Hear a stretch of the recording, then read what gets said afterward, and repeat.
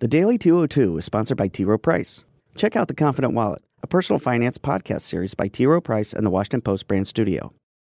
Good morning. I'm James Hohman from the Washington Post, and this is the Daily 202 for Thursday, January 24th. In today's news, President Trump tells Rudy Giuliani to cut back on his TV hits. Michael Cohen cancels his congressional testimony, saying he fears for his safety. And the U.S. plans to keep its diplomats in Venezuela after Nicolas Maduro gave them 72 hours to leave. But first, the big idea. After a day of scathing back and forth between Trump and Nancy Pelosi, the president announced last night that he will indefinitely postpone his State of the Union address until after the shutdown ends.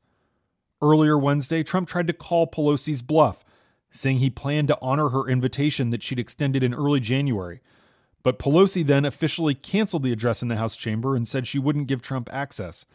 Trump then said he'd be doing something alternative, but didn't specify. Then, late Wednesday night on Twitter, Trump appeared to walk back that threat, saying it's Pelosi's prerogative.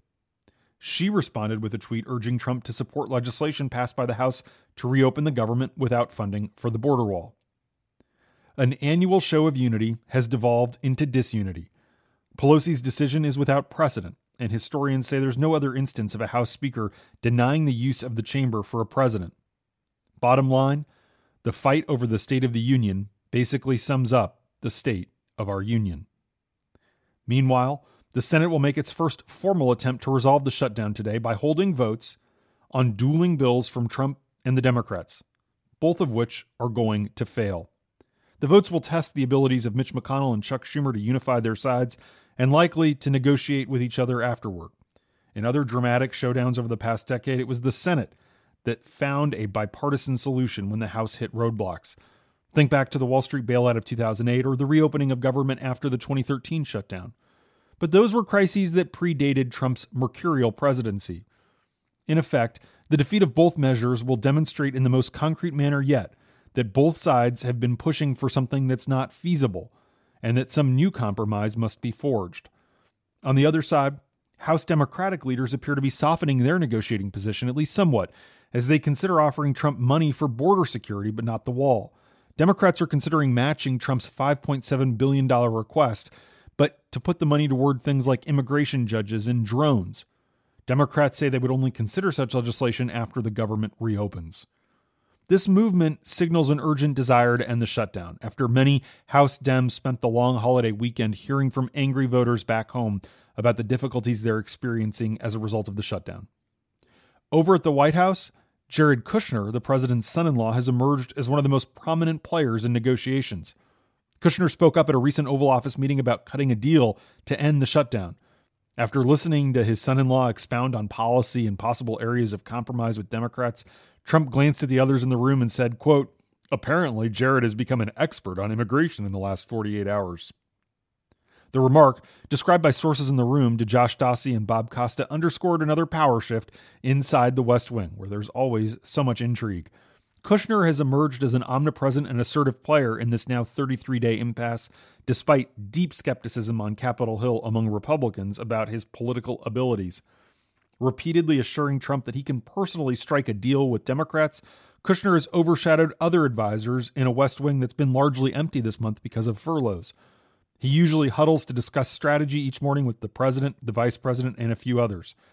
Kushner's role has been fueled by a burst of self-confidence following his help in passing criminal justice legislation in December, plus his assistance on trade negotiations and the departure of former Chief of Staff John Kelly. Kelly curbed Kushner's role and accused him repeatedly of, quote, playing government. Convinced that Senate Democrats will eventually crack and that there are votes for a bipartisan agreement, Kushner has urged the president to dig in. But that's becoming harder, however, as polls show Trump is losing the battle for public opinion. A new Associated Press survey released last night shows Americans are highly skeptical of Trump's arguments that the wall will reduce crime or the flow of drugs. And the survey puts Trump's approval rating at just 34%. That's down from 42% last month. The president's approval rating among Republicans is strong, about 80%, but his standing with independents is its lowest point of his time in office. 6 in 10 Americans say Trump bears a great deal of responsibility for the shutdown. Only a third place the same amount of blame on congressional Democrats. And that's the big idea. Here are 3 other headlines that should be on your radar. Number 1, Trump has directed his lawyer, Rudy Giuliani, to scale back media interviews after his recent contradictory comments about plans for a Trump Tower in Moscow. But the president does not plan to fire Giuliani. As special counsel Bob Mueller closes in, Trump still views Rudy as a valuable attack dog. The president has also asked Giuliani to clean up some of his recent misstatements publicly, complaining that he created a weekend of bad news, including negative cable cryons, which the president obsesses over, at a time when Trump wanted public attention focused on Mueller disputing a BuzzFeed report that Trump directed Cohen to lie under oath to Congress. Some of the president's closest allies have reportedly suggested that Giuliani should be barred from doing interviews in the evening because of concern that he's going on TV after consuming alcohol.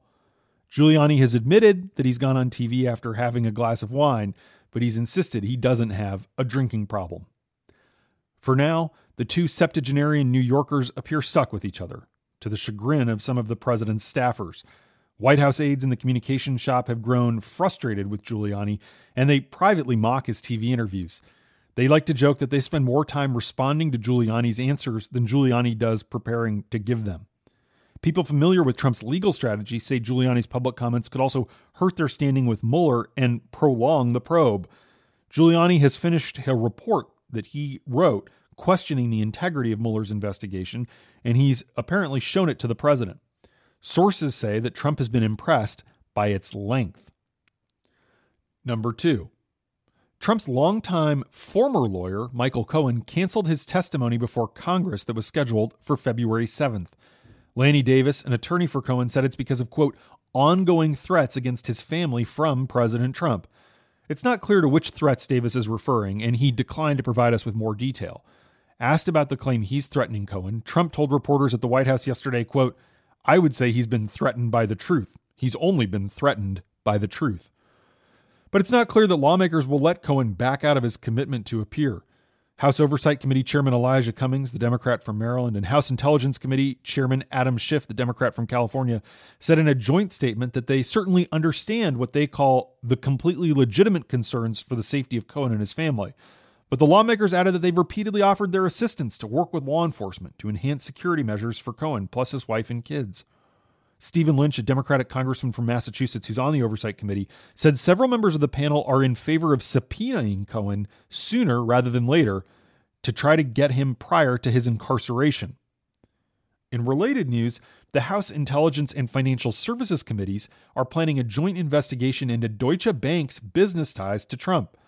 This could provide a glimpse into the president's personal finances and underscore just how exposed he is to influence from foreign actors.